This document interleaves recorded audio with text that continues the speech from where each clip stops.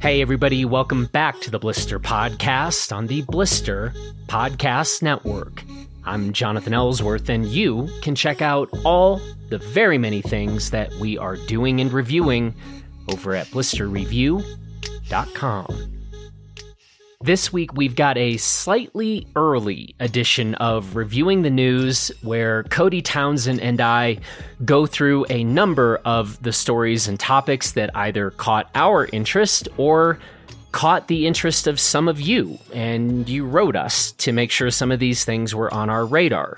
So thanks to all of you who did submit certain headlines and topics for us to discuss, and special thanks for the really thoughtful Mountain Town advice questions that were submitted. We go over just 2 of them this week because they both warranted a good amount of time, and I think they are topics and questions that probably will resonate with a whole lot of you out there. So thank you for those Mountain Town questions and relationship questions. Now, one thing Cody and I did not get to talk about on air because we recorded this conversation this past Saturday morning, but Western States 100 was going down, and through the rest of the day after we finished this recording, Cody and I were texting back and forth a lot about the race, but I want to take a minute to just give a shout out to all of the Western States 100 racers and just say a huge congratulations to Tom Evans and Courtney DeWalter on their victories, and special shout out to Courtney for setting just an incredible new course record. Courtney is the best. Cody and I are unabashed fans, and it was so cool to see her do what she does and in the way that she does it. So shout out to her and to Tom and to anyone courageous enough to toe the line at Western States. And finally, just before we dive into the news here, I want to remind you all about our Blister Plus membership and injury insurance. I am delighted to report that we are seeing more and more of our personal friends, the people that we ski and mountain bike with and boat with here in Crested Butte.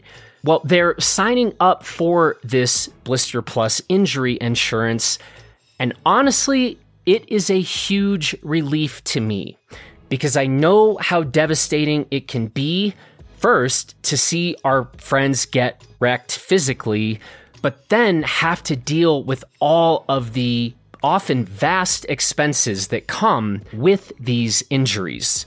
So with our Blister Plus coverage, you get all the full benefits of a Blister membership, plus $25,000 worth of injury insurance that will have you covered anywhere in the world. And if you are a citizen of any country in the world, if you get injured while you are skiing or running or trail running or boating or climbing or commuting to work on a bike, or maybe you're still getting in some late season split boarding or snowboarding, etc., etc.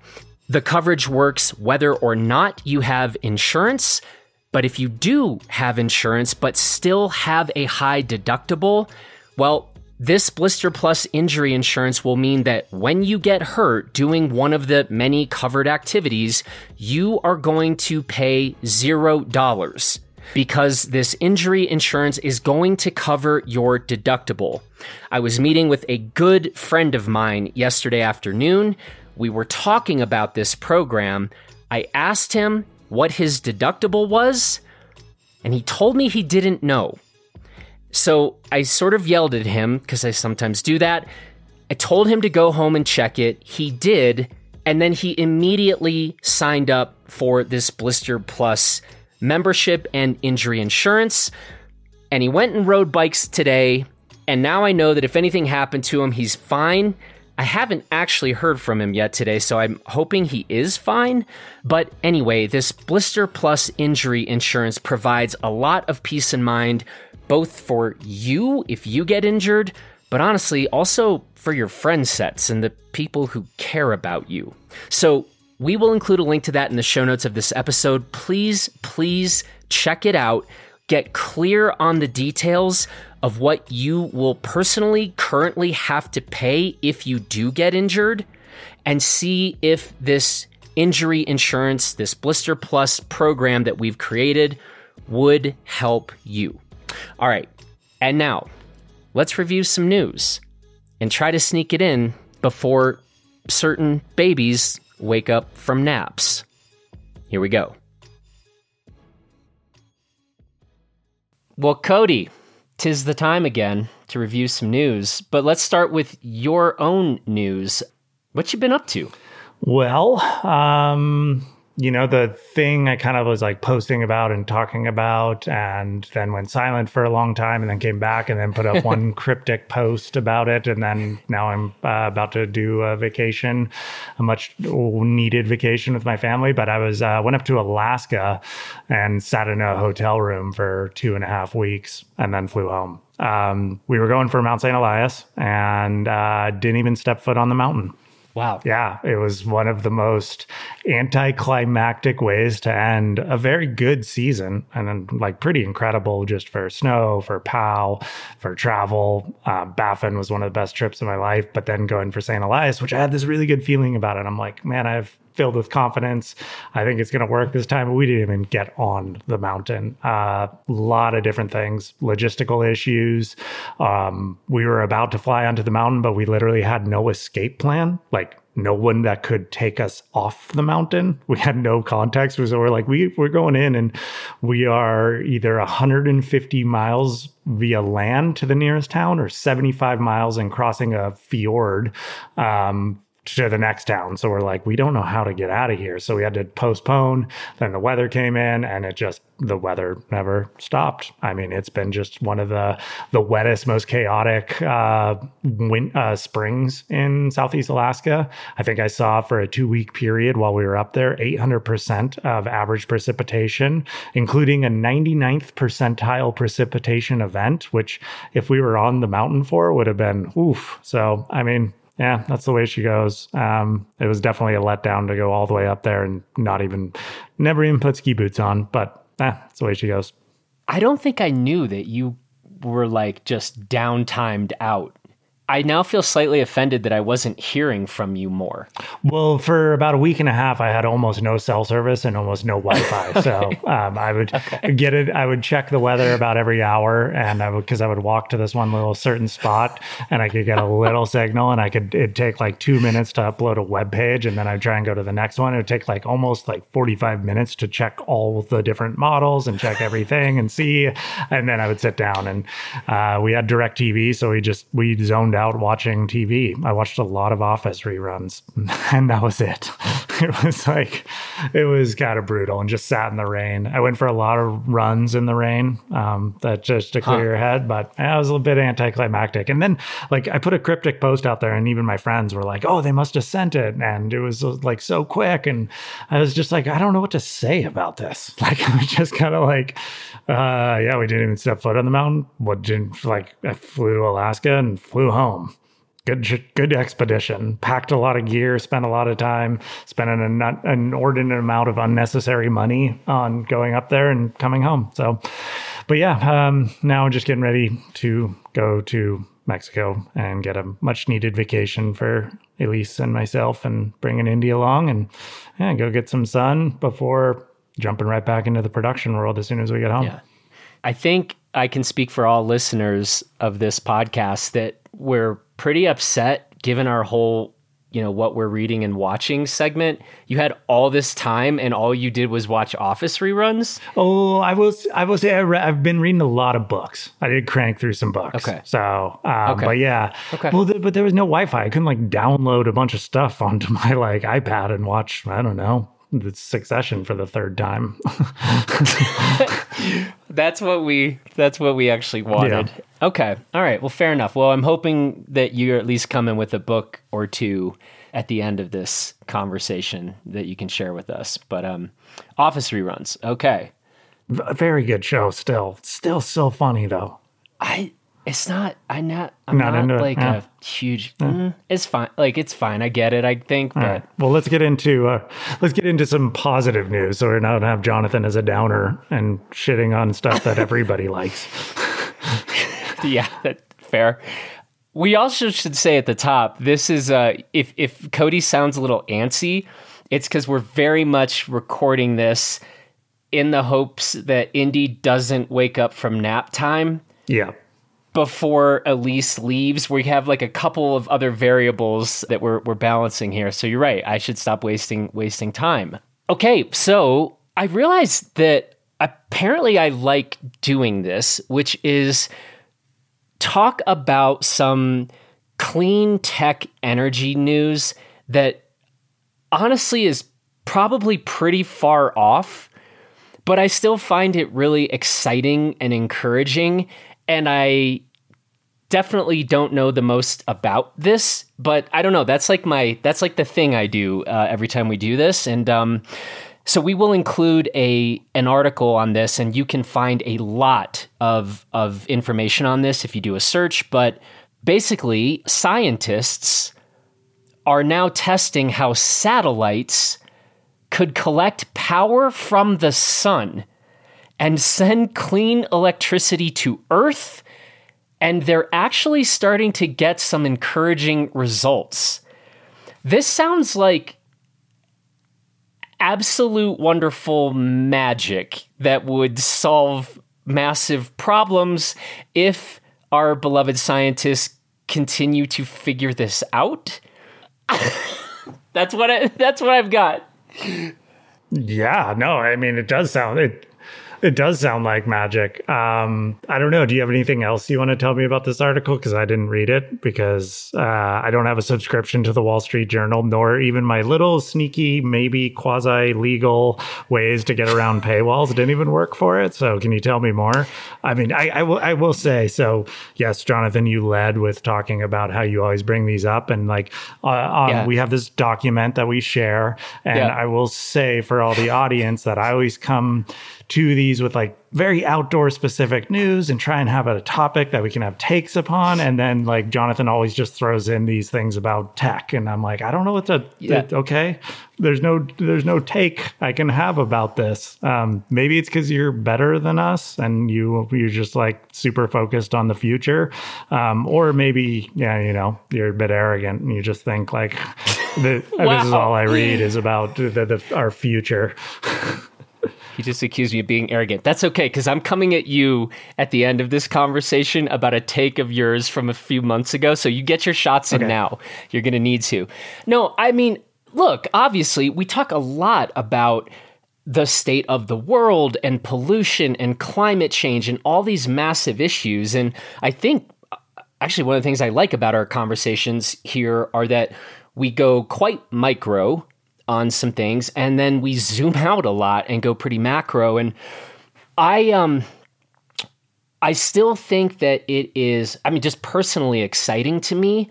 Like, yeah, we got a lot of work to do and a lot of steps to take in the near term to continue to try to create, a better situation for, I don't know, human life on this planet. But I also think looking at some of these things that are not going to happen tomorrow, but that are in fact being worked on, where results are coming through, I think those things can continue to spark optimism. Like, let's keep going, folks. Like, it isn't just darkness out there, And I think those are some of the reasons I love bringing some of this stuff up. No, and I agree. We get absorbed with the negative news because that's what we read, and that's what media. Like, I always go back to like people harp on media for putting certain stories out there. They're like, well, click on those stories because they do put these out, but we as humans tend to look at the negative ones. We dive into the negative ones. Like right now, when you're looking at what's happening to the Atlantic Ocean and the absolute like anomalous heat wave that is hitting the Atlantic Ocean, it's really scary. Like every single weather meteorologist and weather scientist and climatologist out there is looking at the Atlantic Ocean right now going like, we don't know what the fuck is going to happen. And this has never happened. And this could be really bad. So it's really good to continue to look for good news out here. The one thing I'm like really interested about this is like, it's all goes back to just kind of our like inability to do things in America, whether that's on the governmental level or whether that's just on a private level. There's just these things that are so inefficient, and like here we're having to go all the way to like space. Is this a way to get cut through red tape? Because like building solar farms is really, really difficult. Building wind farms can be really difficult. Every single thing seems to get held up. Like, I've seen all these proposals for, there's a massive surge right now because of the Inflation Reduction Act in permitting for building green energy solutions, whether it's wind farms, solar farms, hydroelectricity, all these kinds of things that are coming up, but they're all being held up for various reasons. It's not all just because of government bureaucracy. Some of it's for private funding and whatnot, but like this stuff could be built and it could be built tomorrow, but we're so inefficient on things, whether that's lawsuits from environmentalists. And not saying environmentalists are wrong in suing to stop these things. In certain instances, it makes sense. But I'm just saying in general, things get held up. So it's kind of astounding to me from a macro picture that maybe is this a way to cut through red tape of like, okay, we're going to fill the solar system with satellites that beam our electricity so we don't have to build anything on our Earth, like solar farms and wind farms. Let me just read a couple paragraphs from this article. The author is Corey S. Powell. And this was published in the Wall Street Journal. On January 3rd of this year, a team at Caltech launched the Space Solar Power Demonstrator, an orbiting suite of experiments to test key components for space-based solar power. It switched on in February and has begun sending back encouraging early results. Quote, "People are realizing this isn't just science fiction," says Ali Hajimiri, who is an electrical engineer at Caltech and one of the project leaders on the demonstrator. "There may be," he says, "a pathway to make this a reality." Other related efforts are also gaining momentum. The European Space Agency is drawing up a blueprint for a possible European space solar network. The China Academy of Space Technology has announced plans for a power beaming satellite prototype by 2028. And the article goes on to talk about some other initiatives. So, I don't know, the sun, biggest source of energy around. I'm intrigued. And, look, there are obviously questions about, if we're going to get solar farms or wind farms large enough to really scale out, that's massive and takes up a ton of land and all the rest. And I don't know, it seems like this, while all technologies seem to have their pros and cons, this would be something that theoretically wouldn't have to have the same demands on land. So I don't know. I'm just trying to, Cody, I'm trying to keep you up on what's going on in the world. Thank you. Like, yeah, because I don't read the Wall Street Journal. I have plenty of subscriptions. That's one of the ones I don't. By the way, speaking of news, right? Because I think that's a relevant thing. Like, I subscribe to the New York Times. I subscribe to the Wall Street Journals in terms of sort of quote unquote mainstream news. Those are the outlets that I try to check most frequently. And then there's a bunch of, other subscriptions beyond that. But I mean, those are kind of my main go-to, just in case people are wondering or something. But those are kind of mine. Yeah, totally. I'm in the same boat. I mean, New York Times, I think, is as good as it gets for the macro viewpoint and good journalism. Everyone's going to have their own takes on it and whatnot, but New York Times has generally been really good. I also subscribe to the Washington Post and The Economist instead of Wall Street Journal. The Economist is my version of that, I guess, more the financial, and I like the global picture that The Economist brings quite often. So, pay for news because it's important. Well, and another one we should also mention is the Colorado Sun. One, because our guy, Jason Blevins, I mean, that's literally where we come up with so many of the stories that we talk about on Reviewing the News. But that's the one that I go to for more of the outdoor stuff and for news in Colorado. And then if there's one more I'd mention is High Country News. Yeah. solar power from space, Cody. Get with the program. Cool. Well, let's talk about some other kind of maybe space age power.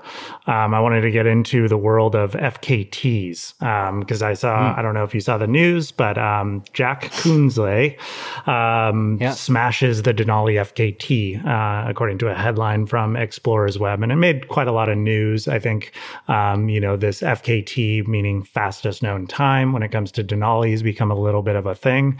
And just in general, I would say in like the ski running and alpinism and mountaineering world, FKTs have become quite a thing, and they're rising in popularity in general. I feel like as of 10 years ago, we never even knew about FKTs, and now within the last 5 years, like FKTs are making headlines everywhere, even so much that there's websites devoted to tracking them, and you can go look up certain FKTs for a number of routes. And for Coonsley, I hope I'm saying his name correctly, he ended up doing the Denali from base camp, which is essentially where you land the planes on the Kalitna Glacier. You descend down about 500 feet and then go all the way up to 20,000 feet to the summit of Denali. And he did it round trip in, 10 hours and 14 minutes. And he beat Kilian Jornet's time by 90 minutes. So more than anything, I just want to talk about FKTs and this rise and the rise of it in our sport. And I don't know, what do you think about FKTs in general? I think you and I are going to come at this from two pretty different perspectives. So what I love about it is just the openness and the creativity that it can encourage. And, look, in football, there's a college championship, there's a Super Bowl, there's a couple of forums where you can even go do that thing, and it all kinds of needs to be quite official and all of that. And I love this aspect of running and hiking and climbing, that people can just make up interesting projects and then go tell some folks, this is what I did, and maybe you go have a stab at it yourself. So that is, I think, a very purist and almost naive take, because that is not exactly where I think FKT culture is today. But that's the part that I like about it, is the creativity, the lack of boundaries and constraints on this stuff. But what are your thoughts? Yeah, I mean, one, I think we're seeing the rise of FKTs because as much as I've kind of made fun of it and fun of this person, I did it in the second episode of the 50. Reinhold Messner has a quote, is like, all the great firsts have already been done. So, we had this 20 to 30 year run, I would say in the 60s and 70s, and then up into the 80s, where all these major first ascents and first descents happened. And then all those ones, those very prominent peaks, those very prominent lines, they've all kind of gotten skied. So now it's all, if you're trying to do firsts, you're looking into obscure corners, lines that aren't as prominent, mountains that aren't as prominent. They're hard and difficult ways. So now people are like, okay, well, how can I do it the fastest? And we've obviously seen the rise of ultra running, just running in general, fitness knowledge. And so it kind of comes along that this is a natural progression of the sport. I personally am actually surprisingly kind of a fan of FKTs, just because I think it's fun to laugh at thinking how fast someone went up and down a mountain. Like when Jack Coonsley did I don't even know the time, and the time doesn't even matter, but I know he did Shasta, and it was the fastest up and down on Shasta, and he was averaging 3,500 feet per hour to get to the summit, which is just bananas. So I love just laughing at oh my God, these guys are beasts. I will never be an FKT guy. I'm 6'2", 200 pounds, and trained as a free rider forever. I didn't really get into aerobics until the last few years. So it's something that's so far off from me that I kind of actually laugh at it and enjoy it. The one thing I will say, and you kind of almost pointed to this, and this is something that Greg Hill said to me, the culture that is kind of starting to develop with it is getting a bit competitive, and there's starting to be more prominence with getting these FKTs. There's more media attention to it. There's more kind of sponsor attention. There's just sort of more attention in general. And with that can come controversy, which is something that I don't like.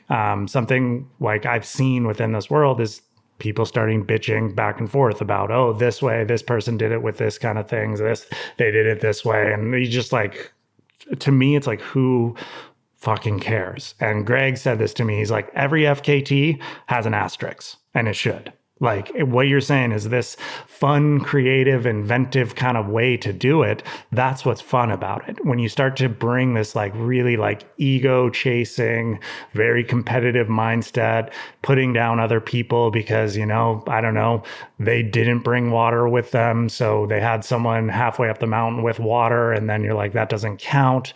The FKT website has like a list of rules of what they count. And you're just like, you know what? Like, let's not bring rules into this. Let's just be like, hey, went up there and did it, and be super open and honest about what you did. Like, what I really liked about Jack's post when he first came down and he did it, you could tell that he comes from that sort of mindset, I think, that I have, that everything has an asterisk and you just have to be open and honest about it. He, like, his first post was just like thanking every single person that helped him along the way, describing the style in which he did it and every little detail through it, so that you have a full, like, appraisal of like what happened. And you're like, oh yeah, I did it in 10 hours and 14 minutes that way. If someone does it faster and they say like, oh, I did this, I didn't bring my water, it's not that like that person's doesn't count. It's just like, I did it faster and this was that. And you go, cool, asterisks. Everything, every FKT should have an asterisk on it, because the only way to properly compete against another human and say like, I did it was faster than you, is in a race format where people are on that day racing in the exact same conditions on the exact same course together. Because the thing is with the mountains, like, you know, I know on Denali, I believe it was last summer, there was the Slovak Direct, and it was in the alpinism world. That's a pretty prominent line. And Steve House in the 90s was renowned for kind of changing alpinism, because he and a few others did the Slovak Direct in a single push. And I think it was like 62 hours. And it was just seen as groundbreaking because they went super light and they went super fast and super hard. Last year, 2 teams ended up beating that, getting it around 24 hours, which was bananas. But the second team went like a few days after the first team did and broke their record because, well, there was a boot pack. And the spirit that I saw between those two parties was really positive. They're like, yeah, like, we followed your boot pack, so it made it quicker for us. We followed your track. That saved us time. And the other was like, yeah, good on you. So to me, as long as that spirit is a part of the FKT world of being like really transparent, really open and really honest, and just not even like, hey, these are the rules. Just be like, no, every single one has an asterisk. That's the way it is, because we're in an uncontrolled environment with a ton of variables. And I want to just like laugh and be like, this is amazing that someone could go from 7,000 feet to 20,000 feet and back in 10 hours. Like, that's bananas. And to take it more seriously than that is the one thing I get like nervous about, as you start to see people taking additional risks that are completely unnecessary, as they start to do stupid things, start to call out other people, just create like a toxic culture in this world. So that's the one thing I'm like cautious about it. It's why I'm a fan of Jack, because I see he brings a lot of humor in that spirit there. There's some other people that I've seen within the world that I can't even name, nor that I would, but that bring that kind of like very rules-based culture and very controversial culture that I don't really like. So yeah, that's my take. Mm-hmm. I like it. And I think too about what I kind of hear you saying is like sharing more of the story, sharing more of the details, thanking people, that to me gets back to and helps sort of move back to that kind of original spirit that I was talking about, where there is that creativity and it's excitement. And hey, I went out and I had this adventure, and when you bring all of those unique elements, because like you said, every FKT, this is now we can get into Heraclitus, right? You never step in the same river twice type of thing. And it's like that then brings it back, I think, with those details in the story, brings it back to like, this person went and had a grand adventure. And we can marvel at how quickly they did it, and we can learn about more of the details. But I think that reinforces the spirit of the creativity and the adventure, rather than like getting it to be more and more of like a result, like who won Formula One or the Super Bowl this year. Like that's a different thing, 100%. Yeah. And that's if you want to compete against people in a rules-based format that is very structured and that is free from controversy, then you have to compete against those people in the same environment on the same day. It's the only way. Otherwise, to me, it's like, it's like a unpure form of racing in FKT, whereas a pure form is to race against other people, and that's the way it goes. So, but again, as a whole, like I go to the mountains for different reasons and trying to move up to them as fast as possible. I have my way that I enjoy mountains, the way that I want to ski things. I'll go up and down them and whatnot. It does not involve FKTs, but I am a fan of it because I think it's kind of cool. As long as we preserve that spirit. If the listeners, I would just say, if you see those kind of comments, if you see that kind of stuff of like rules, this doesn't count, just like slough it away and just think like literally every FKT out there has an asterisk, which was Greg Hill. And he's been one to do a lot of those. And he's one of my kind of mentors and people I look up to when it comes to that kind of stuff. And, if someone like him, who's said a lot of FKTs himself, is saying every single one has an asterisk, then you tend to believe him. Mm-hmm. Where are we going next? We're going into a topic that we've kind of avoided because this popped up kind of a while ago, and we kind of stayed away from it just to see how it played out a little bit. But Jason Blevins, our favorite journalist from the Colorado Sun, who we just mentioned, has a headline: Colorado-based company accused of cultural appropriation over Native-inspired designs products.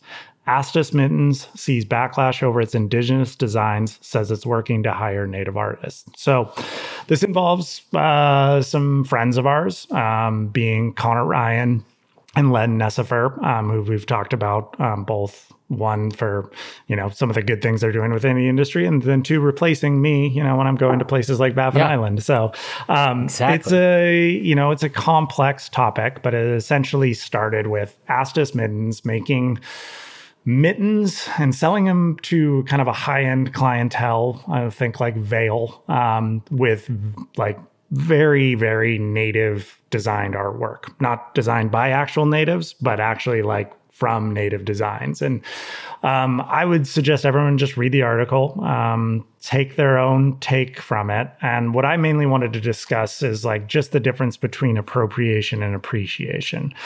Because I think we've gotten to a place sometimes where it feels like a little nerve-wracking to want to like buy something with the native designs on it. But knowing where it comes from and how it was made and or designed is the critical differentiation between the two. So I guess my main thing to get across is the context to fill in for the readers in knowing Connor, knowing Len, having gone through this with my own company, is that appropriation is kind of like theft. It doesn't matter necessarily who did it. It's just you're stealing it. Like, in my opinion, when we started Arcade, we've had 15 different ripoff brands that literally stitch for stitch take your product and make it and sell it. And it sucks. Like, there's no other way to put it of being like, hey, that's literally our design and you're making money off that. And people tell you like, oh, imitation is a sincerest form of flattery. You're like, no, like they're stealing.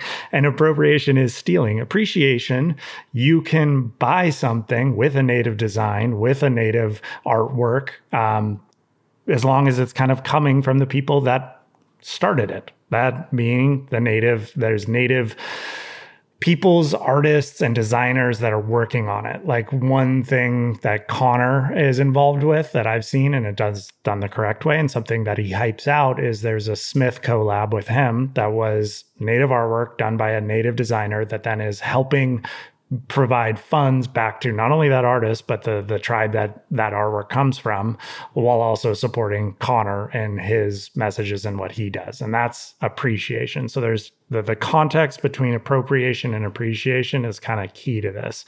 I don't know what you wanted to add, if you add things to this. It's definitely a tricky subject. I don't know what else to say, but otherwise we don't know the full story, but I don't know what else you wanted to add. Yeah.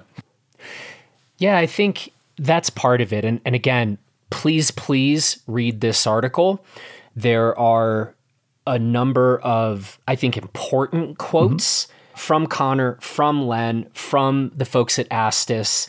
And, as I'm reading through this and really trying to piece through what's happening, and there's a claim that is a bit murky. So, like, for example, there is a quote from Marco Tanazzi, who is a co-founder of Astis.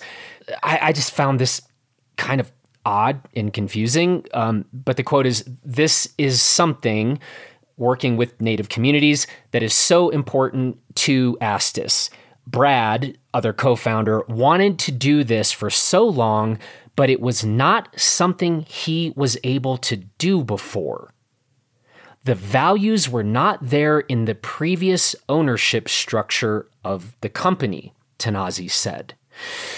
So exactly, I don't know, this idea that Astis's kind of figurative hands were tied, and it's why they couldn't be working with native artists. I don't, honestly, I'm not sure if I'm buying that, or that sounds, we could use less vague information on that front, But I don't know the story. I don't know the details, right? I mean, that's being both owning businesses. That just seems like more than they just didn't maybe have the funds to do it, which was just not necessarily the correct way. I mean, they do say in here, like, the company's founders often talked about the idea for their mittens coming from a pair of mittens made by a Cree artist. The word for mittens in the Cree language is astasak. So pretty damn, this is like where we draw the line on this stuff can be tricky. Here, it seems like the line is very crossed. Not only is the name of the company coming pretty much directly from a Cree word and a Cree design, but then there's also many instances within their mitten collection and the colorways that they bring that have other native artistry on it. So it seems very it was very purposeful. This company was pretty much taking native design to begin with when it comes from the mitten itself, and then taking artwork from other tribes and using that. And again, it just goes into this, just like, okay, you asked us, you probably crossed the line here. Where that line is, I don't personally know, nor am I a good judge to know. Some of Len's quotes I think are really good in here towards the end, of just saying, it's essentially, there is this added context. Like, I give this example of arcade and, getting things ripped off, and you're like, whatever, it's not that big of a consequence. But there is added weight to the fact that these tribes have experienced genocide and are some of the most impoverished communities in North America. You look at the Pine Creek Reservation as one of the poorest communities. And if you're taking artwork from Lakota tribe and selling it to wealthy skiers, it just seems off, And so, maybe they'll get around to doing something right. Maybe they'll get around to this being more beneficial, working with artists and designers. But, it, as even Len says at the end, which we'll let everyone kind of take, it's a tricky subject, because just even the most basic design of it is kind of a direct theft of an idea and a design. And I will say, on the flip side of this, it's a tricky subject to talk about, because the blending of cultures is something that's going on throughout the world. You go into the food world, and blending of food done by the right people is often celebrated. I'm a big fan of Top Chef. I think we've talked about this and watched every season of it. And you can see like these chefs that come from a certain background and a certain heritage and this cuisine, and they take that and blend it with the techniques of like French or Italian or just some, another culture, and how that can be celebrated. And there's certain ways that we can celebrate this, but we got to do it in a way that is more beneficial. And especially when we're talking about communities that are so impoverished, like a lot of the tribes within North America. So, we wanted to bring it up mainly because this came on our radar, obviously, when TGR ended up doing a collab with Astus Mittens, and I think this refired it up. Knowing Connor, knowing some of what he's said, it was essentially when he started bringing this issue up to Astus a number of years ago, they essentially stonewalled them and blocked them on all social media. So he that was the end of the road, and then it fired it back up because of the TGR collab. Goes in this article to talk about how TGR has stopped that collaboration and is doing other things. So there could be positive from it. I do think quite often there is a lot of negativity within this, and it can feel toxic at times, but maybe that's what it takes sometimes to get to a better world. I don't know. Yeah, and I think another important thing to say is, I take it that this is all still an evolving situation. I would love to talk with Len and or Connor to get clear on where they are at this particular point in time about what a really healthy collaboration looks like, because honestly, those are details that I'm not crystal clear on. I mean, we've talked about compensating artists in the tradition as a fundamental thing to do. That seems absolutely appropriate. I don't know that is sufficient, though. Maybe a necessary component, not a sufficient component. And I think that we could get more clarity in that conversation for a number of brands, certainly in the outdoor space and beyond, because I think a lot of people would like to figure out what is the most thoughtful, best way to approach things like this at a particular point in time. And guess what? That answer might look different in 5 years from now, 10 years from now. These things evolve, but these are important things to be thinking through and to be thoughtful about. And, frankly, if there are companies that are just choosing to stonewall rather than be open and thoughtful and trying to do right by artists and communities and traditions, well, then we need to do better. Totally. It's one interesting thing that I learned about when I started to get into the retail business, and I talked about getting an arcade knocked off and whatever. But one of the things I really found astounding was how theft of ideas in the clothing industry, because ideas aren't really designs, colorways, all that kind of stuff are not patentable. They're not protectable, is the primary driver. I will never forget when there was this brand, they're kind of around still, but they were really cool. They were out of Utah called Koala Tree. And I remember I had this shirt, and it was pretty expensive, but it was handmade. It was pretty cool. It had all these flies on it, not flies like the bugs, like designs for fly fishing, and it had this cool patch on it, and it was just unique for the time. And I was like, oh, this is rad. This is pushing it in terms of design, the way this shirt looked. And then I saw a year later, Volcom had almost the exact design. And I was just like, oh my God.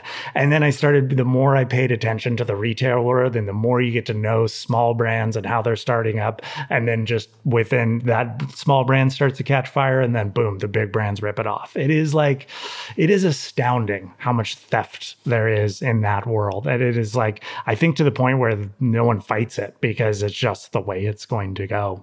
You either, as a young brand, survive and keep pushing and keep following through and end up being that leader, or you just get ripped off to death by the big brands. It's kind of a sad world when you get into it and you realize, like, you go to a trade show and you see people walking by your booth and you start to get more like skeptical and paranoid because you're like, oh, that was the guy from X and X big brand. Oh, we're going to get ripped off, So it's pretty interesting. And maybe that played into the story. I don't know. Maybe that was just a random comment because I would just share my experience with the making products in the retail world. Yeah, well, and I think you're right. I think we know that that's a fact, that there is a lot of copycatting going on. But in this case, what's so important, I've got a lot of respect for Connor, for his fight and the attention that he is bringing to these topics with Native communities. And this is one where I very much appreciate that he's like, cool, well, there might be a lot of copycatting and stealing going on in other aspects of, fashion and apparel and the rest, but I am not going to let this happen, a kind of erasing of this tradition or culture.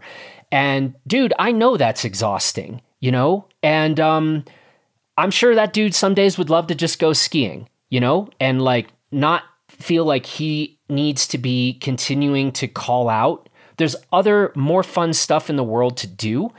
And so, I applaud him for continuing to speak up on a number of different fronts. And I think it's important work. And I would like to see more clarity on what a beneficial, healthy, appropriate way to do all of this looks like, and again, he's done examples that he feels good about at this point in time, the Smith collab being one of them.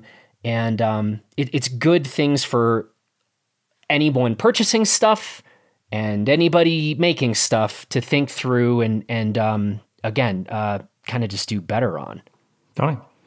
Well, let's get into our next topic, another not maybe as equally weighty topic, but just something in general that can be controversial. Wait, you must mean the most Canadian news. Yeah, exactly. I think we need the palate cleanser here. Cool. Well, let's cleanse that palate because this is one of the, this might take it as the most Canadian news story we've found yet. We both came across it separately and both put it in our document separately. This is from a headline from the Washington Post. A Canadian bakery was burglarized. The thief later called to apologize. Cupcake crimes. Yeah, Canadian cupcake crimes is what we're going with for the title of this one. Amazing. Break in, you got a hankering for some cupcakes. But you're Canadian, so then you realize this was not the right thing to do, and and so you go back to apologize. Totally. I mean, what is the biggest stereotype of Canadians? They say sorry all the time. Sorry. Oh, yeah. Sorry. And this one fills that in. A thief, someone who broke into a cupcake shop, broke through a window, go in and stole, called. It was about 10 hours later, called the shop and asked to speak with Irvine, the owner. Later that day, when she returned the man's call, Irvine began to feel at ease during the roughly 10-minute conversation. The burglar apologized for what he called a dumb mistake and said he would pay for the cupcakes and the front door's repairs. Like, just amazing. Is that a good palate cleanse? Because to me, it was. It's a pretty good palate cleanse. And now I kind of want a cupcake. Yeah, me too. And I want to, maybe look back into your life and call someone that you wronged and say sorry. Sorry. All right, well, let's get back into more heady topics. I hope everyone's got their palate and cleansed. Ski Magazine posted this headline, "Being a local doesn't mean you can be a jerk." This was written by Jake Stern. Subheadline, "Localism is making ski towns downright hostile to newcomers these days, and that's no way to grow the sport." So kind of a topic we hear about a lot. I think we've talked about this, just localism in general in mountain towns. One of my friends has said this, I believe Mike Rogie and others, but like, I don't know, maybe we've come to the similar conclusions, but it's like, to me, being a local means like what you give to the community, not necessarily if you were born there. And I only take that because like, I grew up in a town where I'm at right now in Santa Cruz that it was renowned around the world for being one of the most localist surf towns in the world. And I grew up with it. And I grew up and saw a lot of violence because of localism. I saw a lot of negativity. I saw a culture around the sport that was really, really awful, which is then interesting because surfing's popularity since that time when I was a kid, learning to surf and was a grom and being yelled at and getting told to paddle in because you might have slightly got in the way of somebody and or looked at someone wrong, or you were talking and you're not allowed to talk in the lineup. And it was just like a really negative culture. But since then, surfing has exploded. So I want to push back on the fact that like localism like destroys a sport and destroys its growth, because surfing's exploded, especially in Santa Cruz.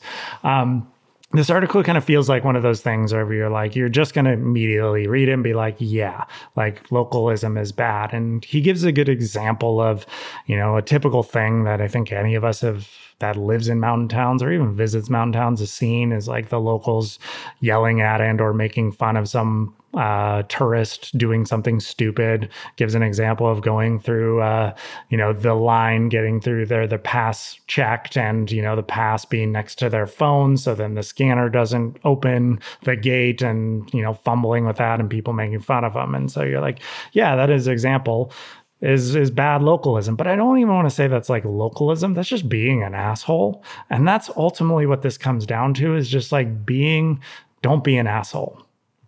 But I will say, just like I've seen in surfing, out-of-towners, tourists, second homeowners, people that are moving into town do need to know the consequences of their actions. And I say that in kind of we don't need to bring violence into it. You don't need to be an asshole. You can be inclusive. You can be welcoming to people, but your actions when you're coming to mountain towns can have consequences. And I think that's where localism starts to foment and goes into the article. If you were buying a second home in a mountain town and you decide to rent it out on Airbnb, that is a choice that has consequences for that community.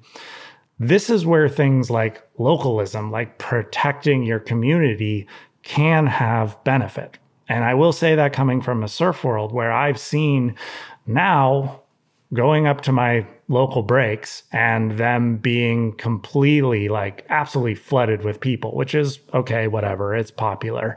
I can deal with that. But more people that are ditching their boards in front of you while you're duck diving behind them. So all of a sudden their board's flying at your head and could split your head open.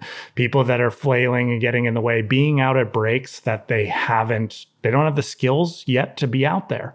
And that's where things like localism can be like, no, you got to spend years of your life getting to know these waves, developing the skills to then paddle out to this one break because it's an advanced break. And once you then go there and learn kind of the ways to surf that waves, the ways to get out of people's waves, the ways to handle your board so you don't hurt other people, is beneficial for everyone. And I actually kind of like that long-term process of earning respect and earning your skills and getting to know a place before maybe even dropping in on a wave. And so I see the same thing in mountain towns, is that like we can't be as mountain town residents just like 100% open to like, hey, all newcomers just come on up here.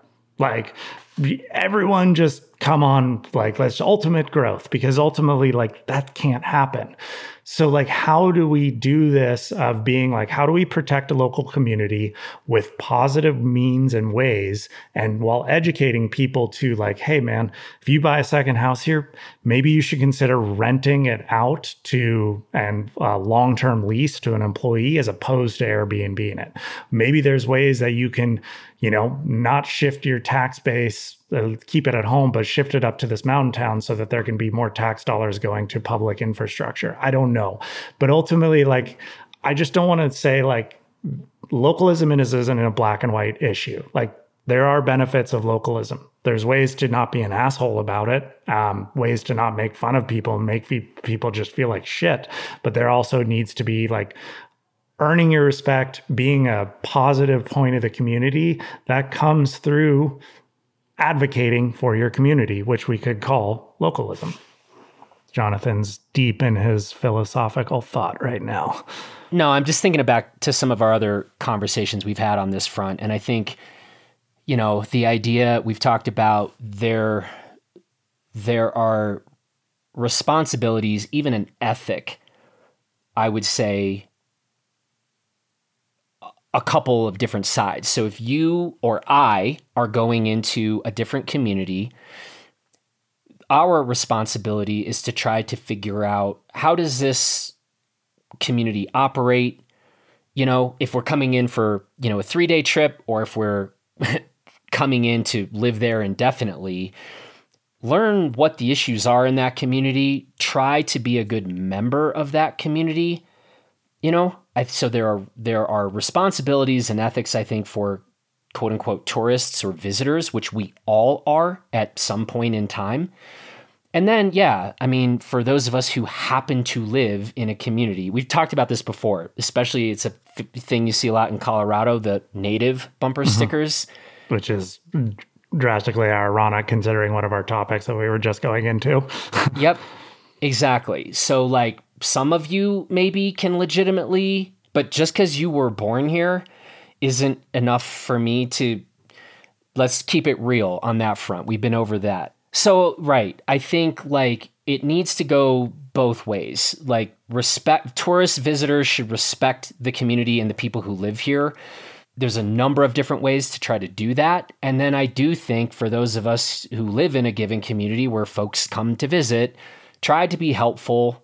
But, you know, nobody gets the excuse of like, yeah, to just be making fun or berating some visitor, you know, who doesn't know better, but also for the visitor who walks in like they own the place and expect everybody to kind of, you know, bend to whatever whimsy. Like we just all got to like work together on this one and remember that we all are always at some point in time going to be the quote unquote local and then going to be the visitor. And I don't know. Totally. No. And I'll give an example, and I give this from the surfing world. And this was like a positive thing. So Hawaii and Kauai specifically is renowned as being still to this day one of the most like localized surfing destinations in the world. And it's very popular. It's got some of the best waves, and there's a very localized element to it.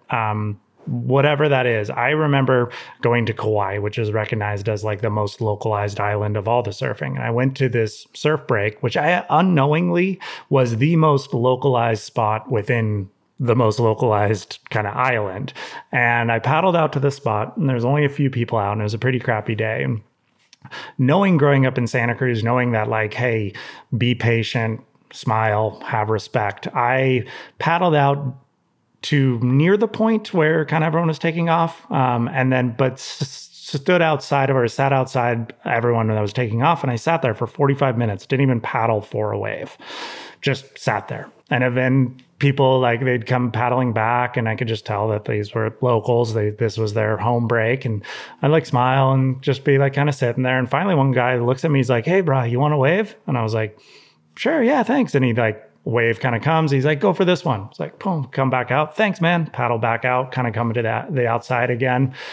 Maybe sit there for another 20 minutes. He's like, "Yeah, why don't you go for this one?" I was like, "Cool, thanks." Got a wave. It was pretty astounding because in this like really localized spot in this really localized island, like all of a sudden, because I was really patient, because I kind of knew that like you don't just paddle out right to the peak and start battling for waves. You know, you're obviously not from there. It's a small island and a small community of surfers. They can quickly tell who's a tourist and who's not. And because I was like patient, this guy all of a sudden was very friendly. And then we got to chatting. The next day, I went back to that same spot. It was a little bit better. There was maybe double the amount of people. Saw that same guy again. Hey man, how's it going? We start talking, get some waves, kind of do the same thing. And I ended up having this amazing surf trip, surfing this wave and getting a ton of really good waves because it just kind of like played by the rules, was smart, like was respectful to the locals and had a great trip. And like, it wasn't until I came home that I was talking to fellow surfers about this wave. And they were like, oh my God, that's like the most like gnarly place to surf because of, there's fights all the time. They tell people to paddle in. And I was like, well, it was super welcoming. And I just kind of got lucky that I paddled out on a small day and knew the rules and was respectful. And the same goes for going anywhere. If you're respectful towards local, if you're moving to a mountain town, be respectful, be an added part of the community. Don't just feel like you're taking, because that is one of the things that then ends up creating what we see in these environments is people just being assholes about it. And you're like, hey, being an asshole is not a good way to act. And then being someone that just shows up and pays no respect to how that town operates, the culture, the way, the problems that town has, and just trying to take is no way to operate as a tourist and or as a, someone that's moving there. So, I guess my whole thing with this thing was just like localism is just not like, don't just think of it reactionary as like awful. There's a better way to do this when you're advocating for your own community. But there is also like, there's benefits to that. Next topic. This is actually a really big deal. I don't think you and I are going to go super in depth on it because I still need to learn a lot more about this issue. So we're going to talk about it for a second, but one of the reasons why I want to bring it up now is because there is some time sensitivity on this issue. The Bureau of Land Management has a proposal. It's called the Public Lands Rule. And seriously, every listener of this podcast needs to get brought up to speed on what this is. But basically, we will talk about it a little bit here, but there is a comments period. There is a comments period that is open until the 5th of July, 2023.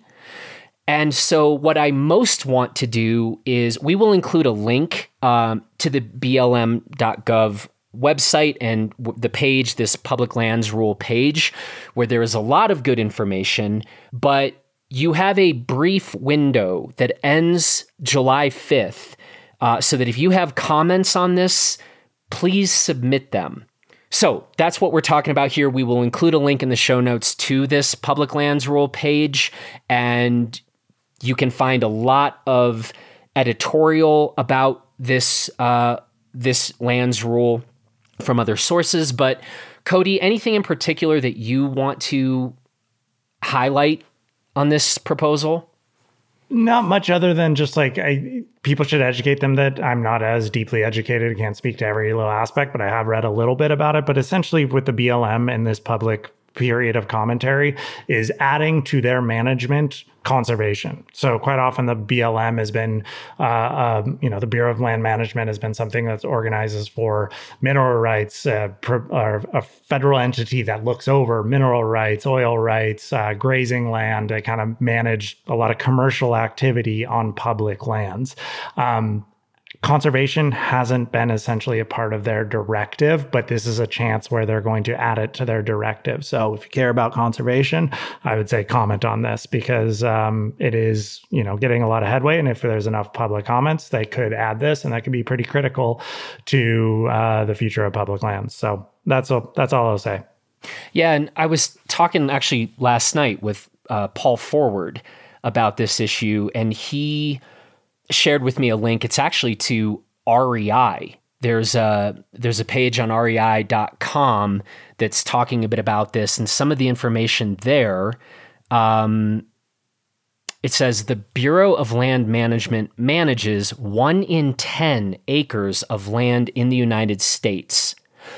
but only 15% of BLM lands are protected for conservation or recreation.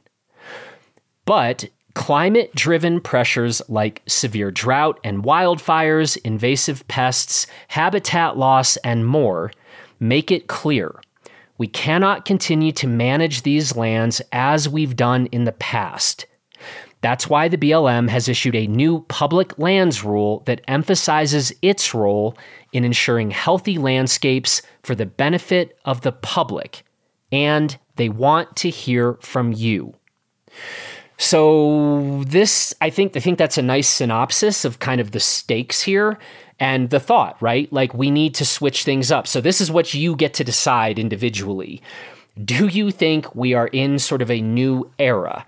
And if you are of the mind that given the rapid changes that we are seeing in climate, maybe this means that we ought to adapt how we have governed public lands, well, here's your opportunity. So again, we'll include a link to the BLM website. There is some really good information on that page. If you are inclined, comment before the 5th of July. Cool. So now let's dish out some Mountain Town advice. Okay, yeah, Mountain Town advice. And we have a Mountain Town relationship advice coming in second. So always makes us happy. This came in from Andrew. And so Andrew says, hello, I'm a big fan of your podcasts and reviews. I have a couple Mountain Town life advice questions. They are most relevant to Cody, but would love to hear Jonathan's thoughts as well. So let's go. Number one, Cody, what are your plans for introducing your son Indy to the sport? Any general advice for getting little ones interested and excited about skiing? I have a soon-to-be 3-year-old son who has not skied yet. However, we're moving to an East Coast mountain town this summer, and I want to get him on skis and eventually get him as obsessed with the sport as I am. If it matters, my wife is a beginner skier for now. So let's field that question first before we get to Andrew's second. Thoughts on this?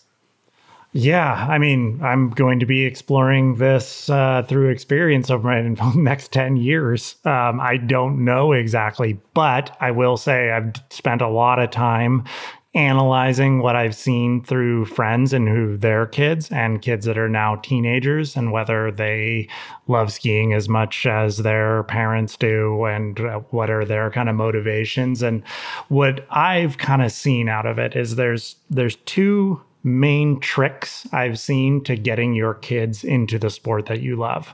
The first is bribery. Bribery is a very powerful motivating tool. And I always, like when I've heard this from other parents is like, hey, take another lap and we'll buy you a Snickers bar. And they take another lap. And, you kind of get them motivated by things they already know and love to kind of do it a little bit more. And you're almost like tricking them into continuing to like fall in love with this sport. So bribery is a motivator. I know it's like a powerful incentive for a lot of parenting. It was used for me in a lot of ways, mainly to get good grades in school. Bribery, my parents bribed me and it worked. Like I got good grades. And because, my parents said they'd buy me a surfboard if I got straight A's after a whole year. So what did I do that year? I got straight A's. Yeah. Wow. Nice. And so the same could be said for little kids. My parents also did the opposite though. I was like uniquely just super obsessed with skiing. I didn't have that issue. They would bribe me to come in. They have a story where it was like raining. I was on the exhibition chair. I was the only person on the chair and they were bribing me every lap. They'd come down to the bottom. I'd be there and they'd try and bribe me to come in and I just kept refusing. And I kept upping the ante on the levels of bribery, but I essentially skied until the chair closed. So my personal experience, I don't know. I had to be bribed the opposite. But the other thing I will say is the second aspect I've seen is not pushing your kids into it. Let them discover it for themselves. I've seen the results of a few friends and their motivations with their kids. And the ones I've seen the most successful, I think, are the ones that didn't push them. Just took them out there and let them fall in love with it on their own. Because I've seen some other friends kind of push them and drive them away from the sport. The other thing I've seen too is a lot of negativity surrounding the sport, whether, negativity in the household talking about how crowded it is these days, how it used to be better, or that kind of stuff. I've seen that like household talk drive their own kids away from the sport, which was pretty interesting to see. So like, I think keeping it always positive and letting their kids fall in love with the sport on their own. And I know it's weird because you ultimately have the motivation where you want to get them to love the sport, but like, you can't force love on anyone. And I think they have to discover it for themselves. One of the things I really loved about skiing at a young age, and, 3 is a little young for it, but when they're 5 and 6, putting them into like Mighty Mites programs, kids programs, where you get to have friends and new friends and this freedom of going out with your friends and skiing the mountain, that is such a joy. And they discover the love of the sport for themselves as opposed to their parents kind of pushing it on them. So those are my 2 pieces of advice. And from what I've seen and observed other parents is just like bribery and let them fall in love with it on their own. Yeah, we're just going to let it ride with that. I like the bribery part. Okay, I'm biting my tongue. So here's Andrew's second question. Do you have any tips on balancing having a young child and both parents having a flexible career in the sense of making one's own schedule? My wife and I are both research mathematicians. Oh, fancy. Yeah. Neither Cody nor I are research mathematicians. That's probably shocking for all of you to learn. Wild. Yeah. It was either skiing or a research mathematician. It was like one or the other. Yeah. My wife and I are both research mathematicians who can schedule our own work and can push it off when life gets in the way. However, I found it difficult to balance that with all the demands and joys of early parenthood. I could be totally wrong, but I envision the career of a pro skier sharing that feature. After all that, I also have a hard time justifying ski time for myself over work and life responsibilities. Any advice on that? I imagine that's a more widely applicable question. Yeah, no, this is a tricky one because that work-life balance and then family balance is one we're all trying to achieve, and something that I've been learning going through raising a young kid. There's one thing that stuck with me recently. I think it was going around a little bit, but it was like this, paraphrase it, but it was this quote. It was essentially, the only people that are ever going to remember you staying late at your job, working extra hard, being away from your kids to work harder are your kids. Like the only people, your employer, the people you work for, even yourself are not going to remember how much extra work you put into your job, but your kids will. So to me, like, I found it uniquely interesting because when having now a child in my life and being my main through line in life being skiing is the one thing I've been obsessed with and love more than anything in my entire life. And then this kid comes into your life and it rapidly changes that. And I would, this year would have POW days on the weekend where we didn't have childcare, where people are like, hey, we're going to go shoot, let's go ski, And I'd be like, no, I want to hang out with my kid. And that's a wild shock for me to be wanting to spend time with my family. I think we as a culture and a society prioritize work and working hard, and that's a really, really good value. And we almost prioritize that more over family. Whereas I've found, in my opinion, like the family is like one of the most like thorough joys you can find. So to me, like this balance, if it's going to skew anywhere, skew it towards your family. Like don't, push harder when it comes to work because you feel like that pressure to essentially work hard. Like if you're, I found it within the first 6 months of having Indy, like I responded to the least amount of emails I've ever responded to and felt guilty about it, yet everything kept happening. It was almost just I prioritized the emails that mattered because I was spending more time with my kids. So to me, like just we might feel guilty as a society and as a person for, going away from that emphasis on work. But I think happiness, the purpose of life, that true contentment is going to come from your family. So to me, I would just say always, if you're going to err on the side of family. Well, two things I'm thinking. I literally had a friend yesterday who shall remain nameless be like, dude, don't have kids. He's like, your life is great. Just don't mess it up with kids. So that's the counterpoint to everything you just said.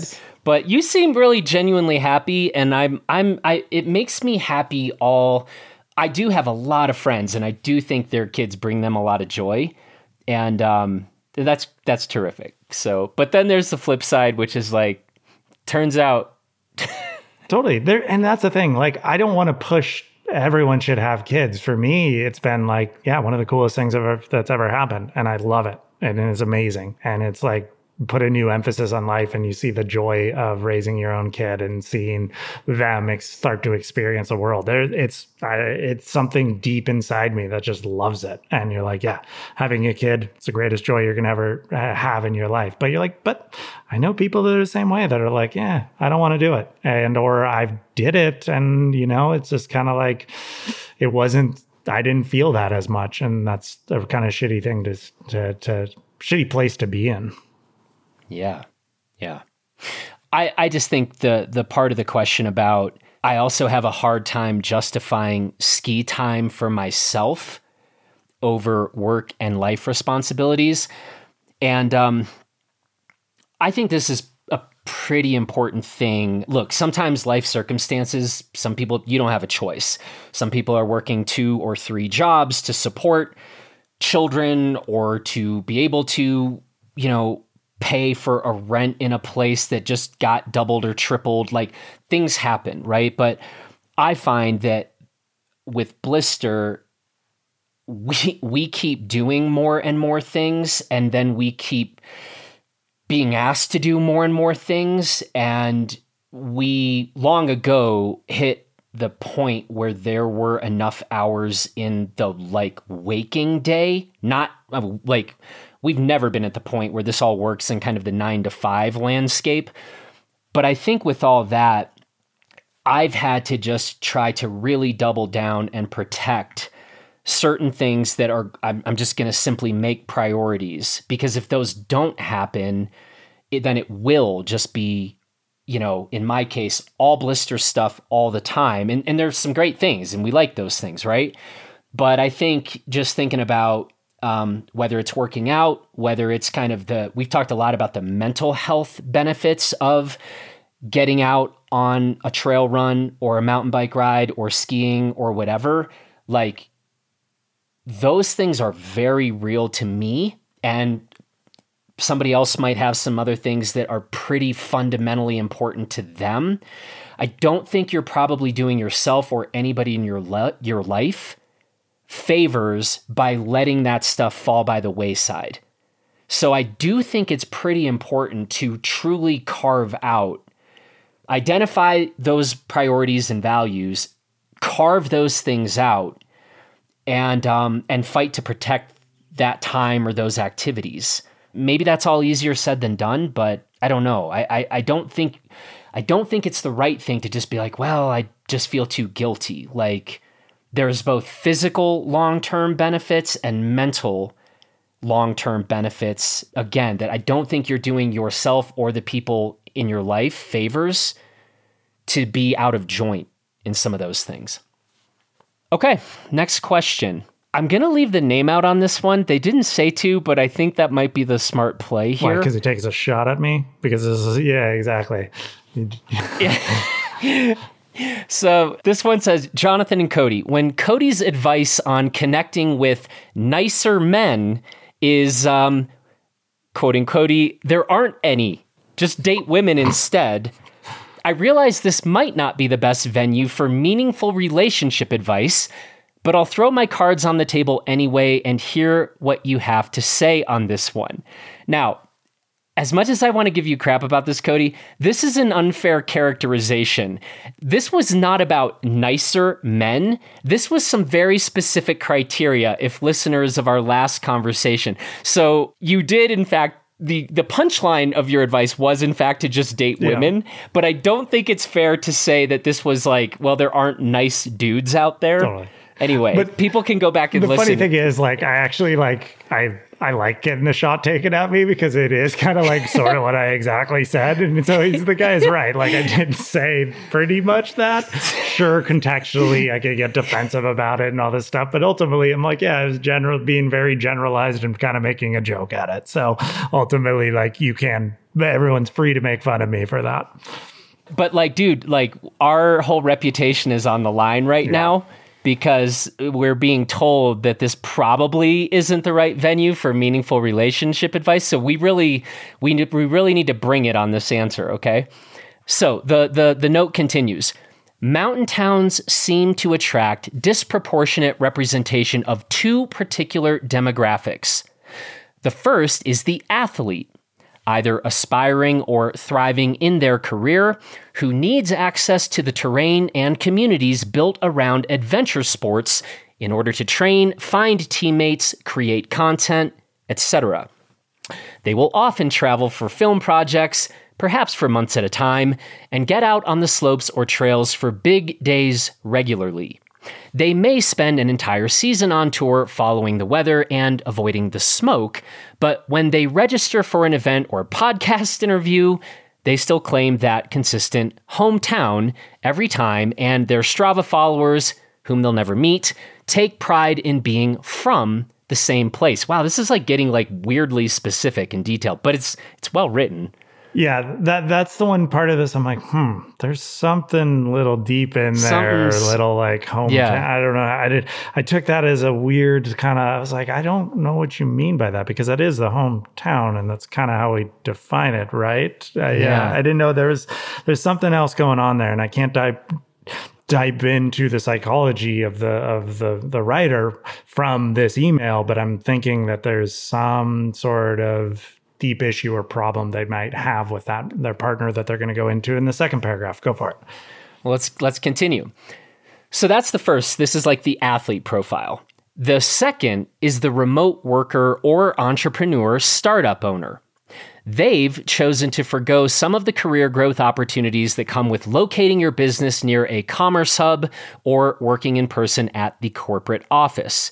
They favor the freedom to get out for a quick rip at 10 a.m. on a Tuesday between client meetings, and they are still in their guest room office working through happy hour. The local bike mechanics and landscapers blame them for driving up property values and pricing the locals out with their big city salary, which would be a fair criticism if they weren't also spending half of that salary on landscaping and bike upgrades and showing up to trail work parties just to get some human interaction. I, our letter writer here, am one of the above, and my partner is the other. So what happens when these two caricatures try to fall in love? There's plenty of opportunity for clash in lifestyles, availability, earning potential, and even how they enjoy a typical day outside. That clash breeds resentment. The athlete can't be an equitable partner in a housing investment, while the entrepreneur can't seem to take Mondays off ever. They're out for a tour together for fun, but the athlete still needs to make a little bit of content, while the worker doesn't have the endurance to knock out a 5,000-foot day. The worker is consistently jealous that their partner gets to spend so much more time doing the thing they both live there for, forgetting that it is a part of the athlete's work. They both want to spend time together, but the athlete needs to travel, and the worker needs to be at their standing desk. I'm sure you each know many couples that fit this frame. So, what are some strategies you've seen to help make it work? How can a professional athlete support a career-focused partner and vice versa? This is probably one of the toughest relationship advice ones we got. Wouldn't you agree? I think it might be, yeah. So, because, I mean, otherwise we just tell people to go date women. Yeah, totally. Just make jokes and men suck and just date women.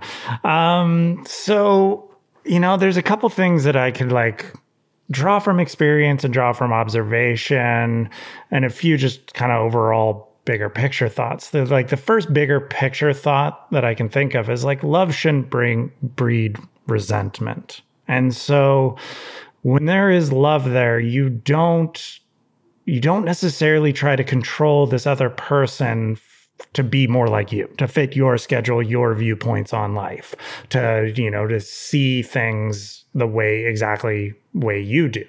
They're like, I often have said this to friends, and this is my own relationship with my own wife, is like we are very similar in a lot of things, but we're very opposite in a lot of things. We see a lot of things very differently, and I think that's strengthened our relationship because we kind of grow together. And if I were to resent my wife for those viewpoints and try and just constantly pull her over to my side, then I think you're just going to create a toxic relationship that doesn't end up in growth.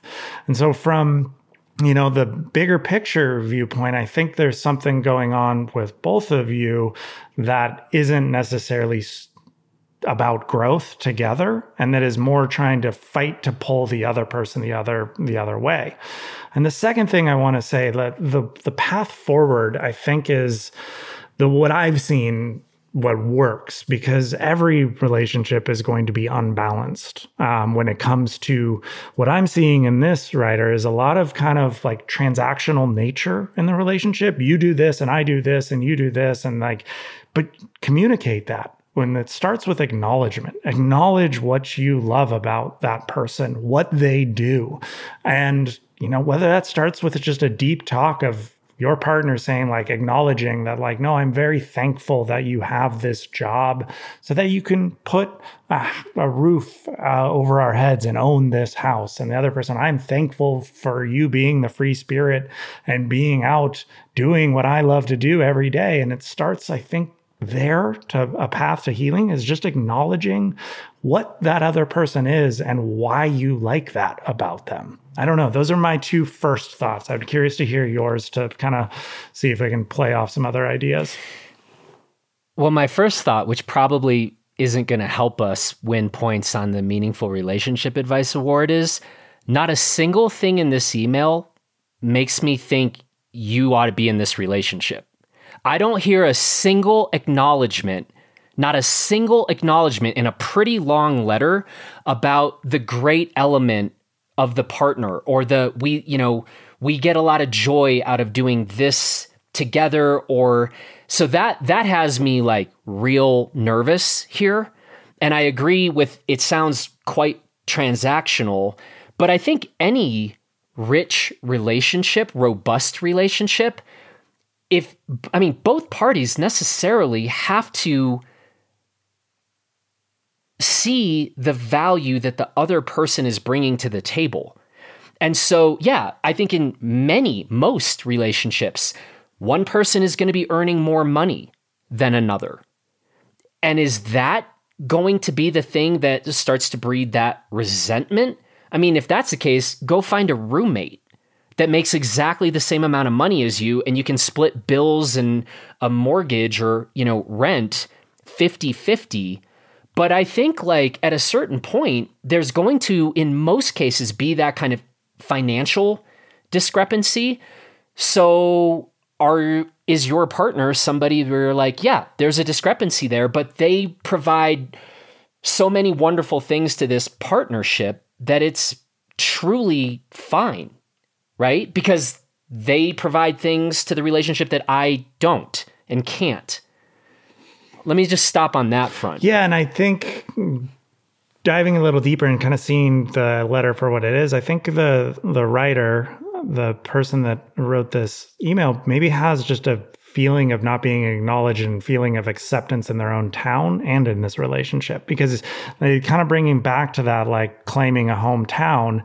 And this person does like kind of fit my definition of a local, going to trail work parties, going like spending money on local things. Like they add like they feel like they're adding to the community, and because of their position and their job, their acceptance in the community doesn't feel kind of acknowledged. And maybe it's the same way that the local, the professional athlete is maybe not feeling acknowledgement of what this person brings to the table when it comes to their relationship and the physical means. So maybe there's just this kind of feeling of acceptance both in town and in this relationship. Because I took away from you too. I was like, man, there's not a lot of positivity in this. And like acknowledging that like you like this person and want to fall in love with this person because they're traveling, because they're a free spirit, because they decided to forego the natural, more stereotypical path of life of having a steady job and making a lot of money and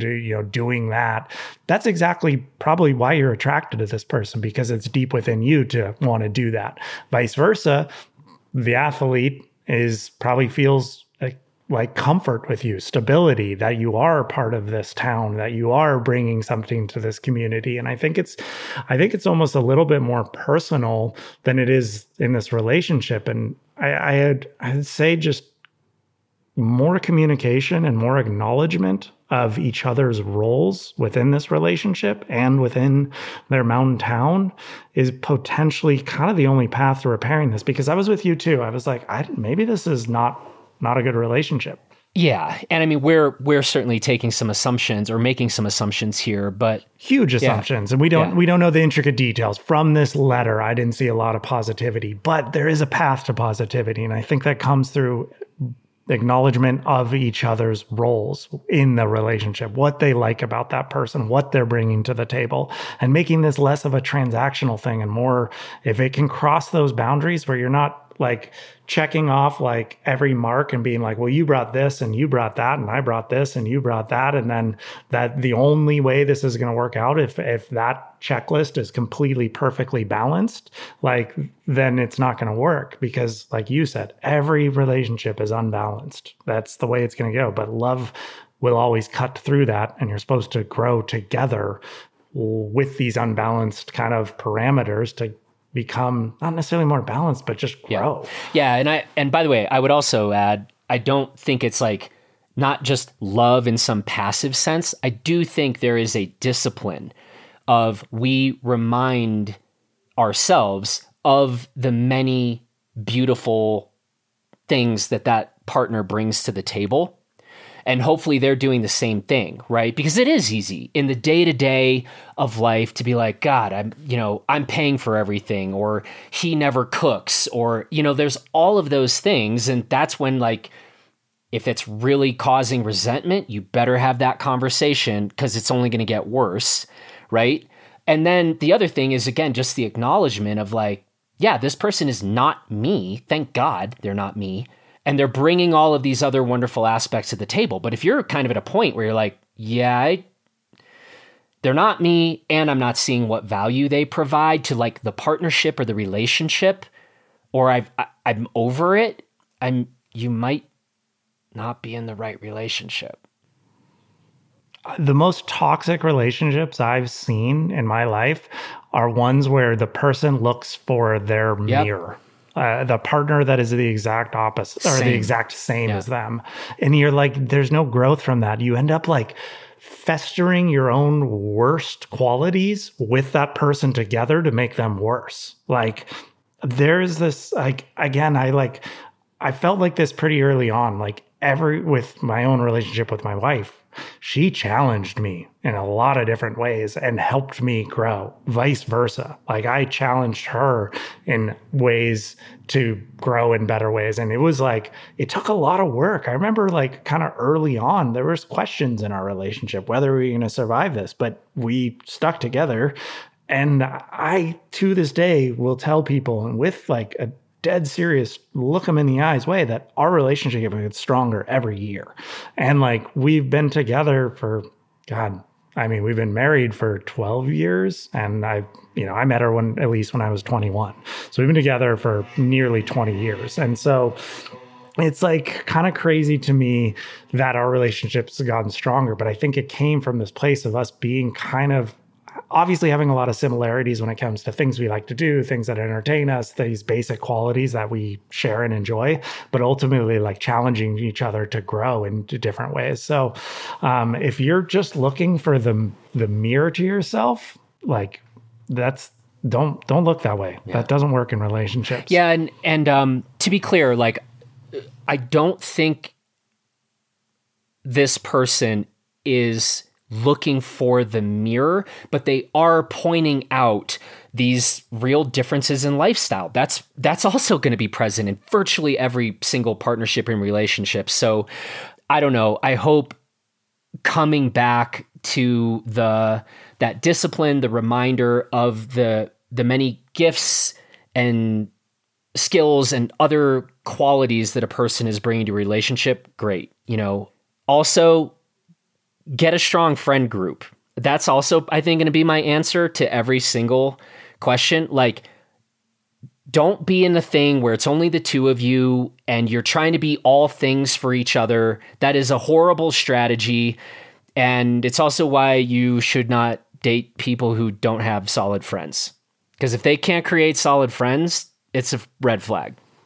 I've always noticed that friends within the same sex group, like being women with a lot of women friends, or not even, I don't have to go that literal, but when I've seen those where it's just kind of like not having those deep friends, there ends up being like issues within their own relationships. I see a lot of like what I like to call serial monogamists, where they're just kind of continually cycling through like new partners. They're like loyal to that person, but it's a 6-month relationship, a year relationship, and just back to back to back. So yeah, no, it's a tough one, but I think it's going to take some questioning of their own acceptance with themselves within their own community and their relationship, and acknowledgement of the other person, why you like this person, what they bring to the table from both parties.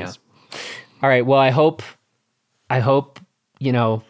that counts as meaningful relationship advice. We tried hard.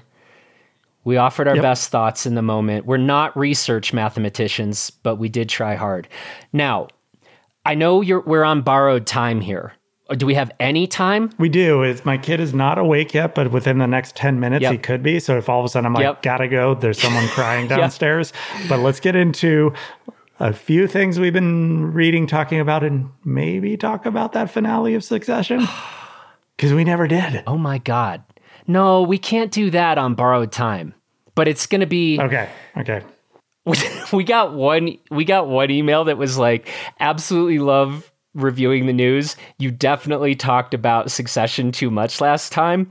So I blocked that person. I banned them. Yeah, that's the best course of action. Just don't listen to us. Just turn it off with 15 minutes left to go.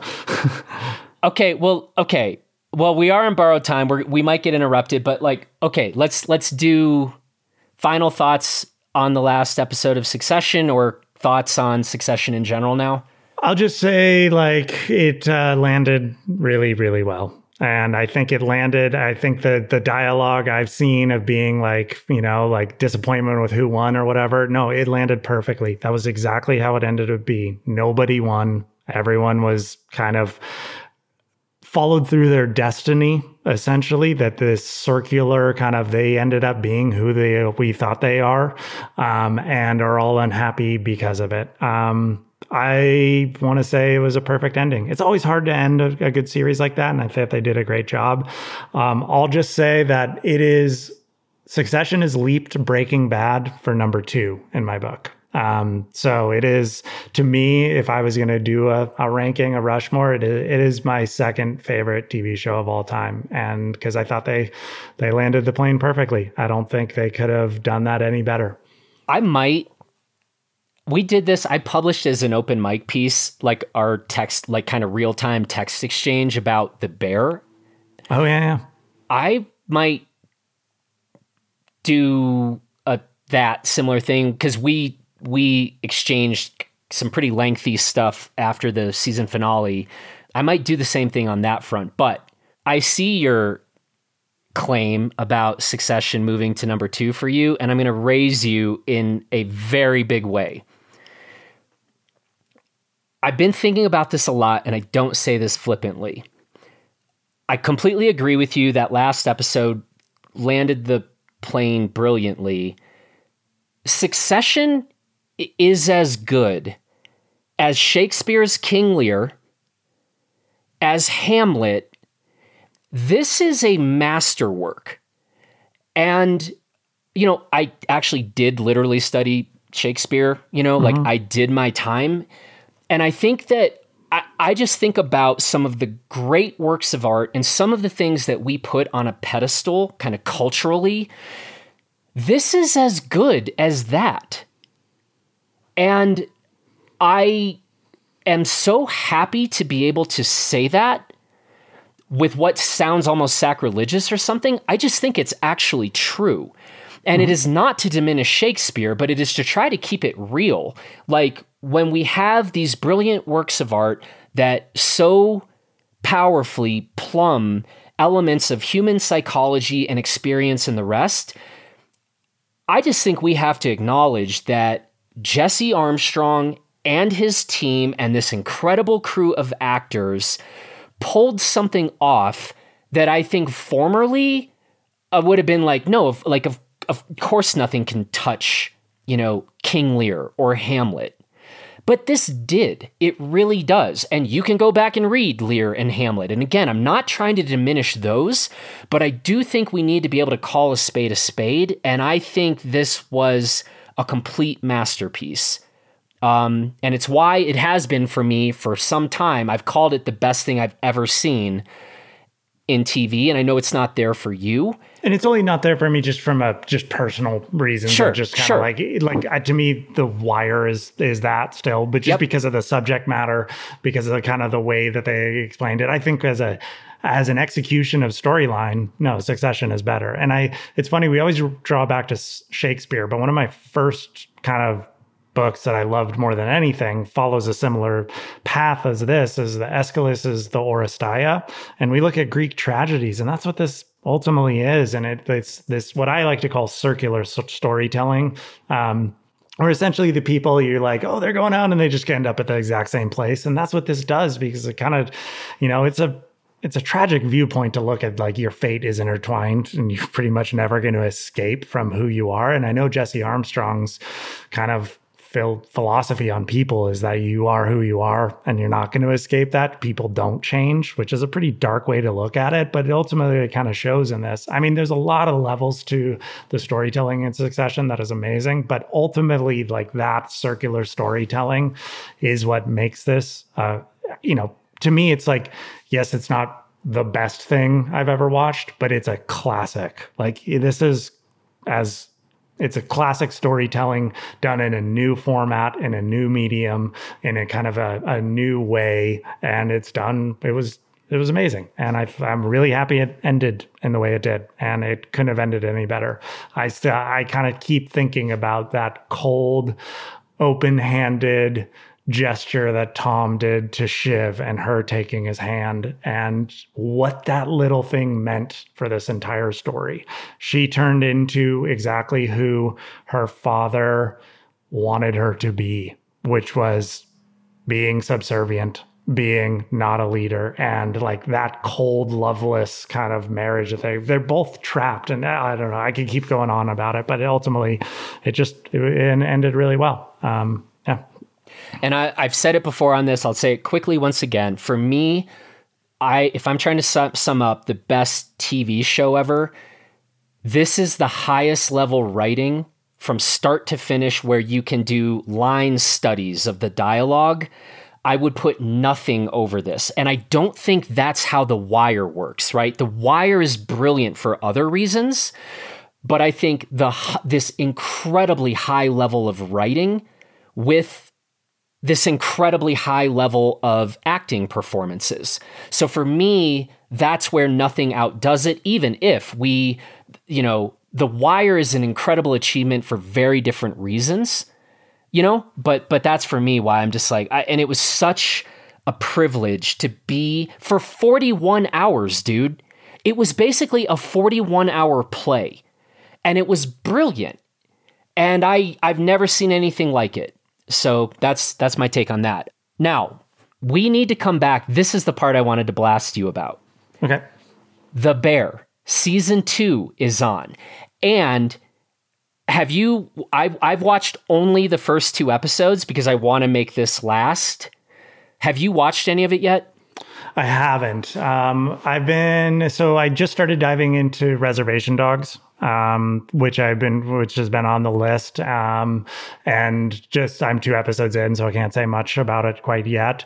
I've been on a big reading kick. We could talk about it. I just heard my kid starting to wake up from his nap, so I don't know how much time I get, but I've been kind of reading a bunch.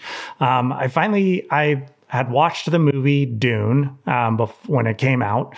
I think we even talked about it. I went back and read the book, and then I watched the movie again. And we were kind of having a discussion back and forth on text of just like, I've been getting more into sci-fi just because I think that it's a unique avenue to study philosophy in an entertaining sort of way. You know, talks a lot about the human ideals of utopias and dystopias and all these kinds of things. It's a unique way to explore it. Dune was a really good book. I wouldn't say it was like as classical as it's kind of told, but it was entertaining.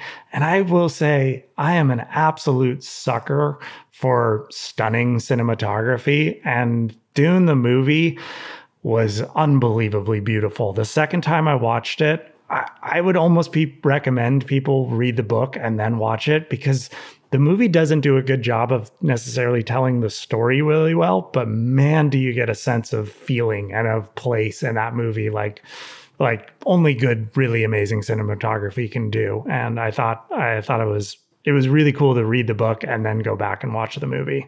Okay, so there's a recommendation from Cody. Now, you interrupted me. I was trying to blast you. Mm-hmm. You were dead wrong on your take on The Bear and the season finale of The Bear. It's proven I was right. You were wrong. First episode of season 2 proves this to, like, factually, and you need to be in on this show. You are wrong for being out on this show. So, like, I invite you back in.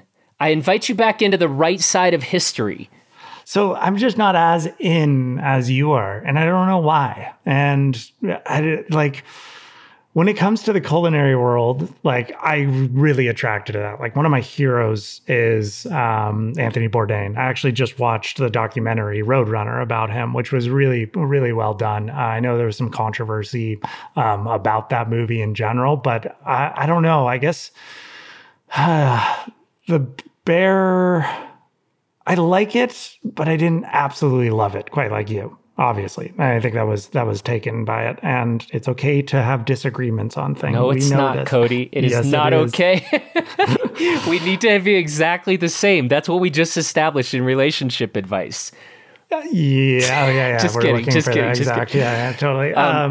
But no, I probably am. When I saw the second season announced in the trailer, I remember thinking, I was like, well, I was probably wrong on my take on what this is going to be. But it was just like, that was what I remember believing after it. And that was where it was kind of like, this just kind of jumped a little bit of a shark for me in a certain way. Like, I just didn't really like that ending. You're like, oh, you miraculously found $300,000. And I know we've discussed it and whatnot, and I know there's a way out of it. And now we know it in season 2. And I will watch it because I watched enough of it to get back into it. But it's just not quite as deep there. And that's why I jumped into Reservation Dogs. I was literally just going to go cancel my Hulu account. And I was like, well, I got to watch The Bear. And I really do want to watch Reservation Dogs. So I'll get through that and then get back to it.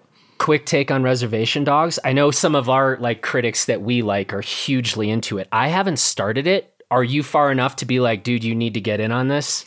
Not far enough. I've only got 2 episodes in. And those 2 episodes, though, I'm really liking. I can see it, but it's also kind of slow in developing, which I think is going to be a benefit in the long run as it starts to develop. It's not like this hyper fast-paced show. Even though it's a 30-minute show, it's not like just crushing through the storylines as almost like a typical set piece episodic 30-minute shows that are on standard TV. I don't even know. It feels like this is a storyline that's going to be developed out through an entire season.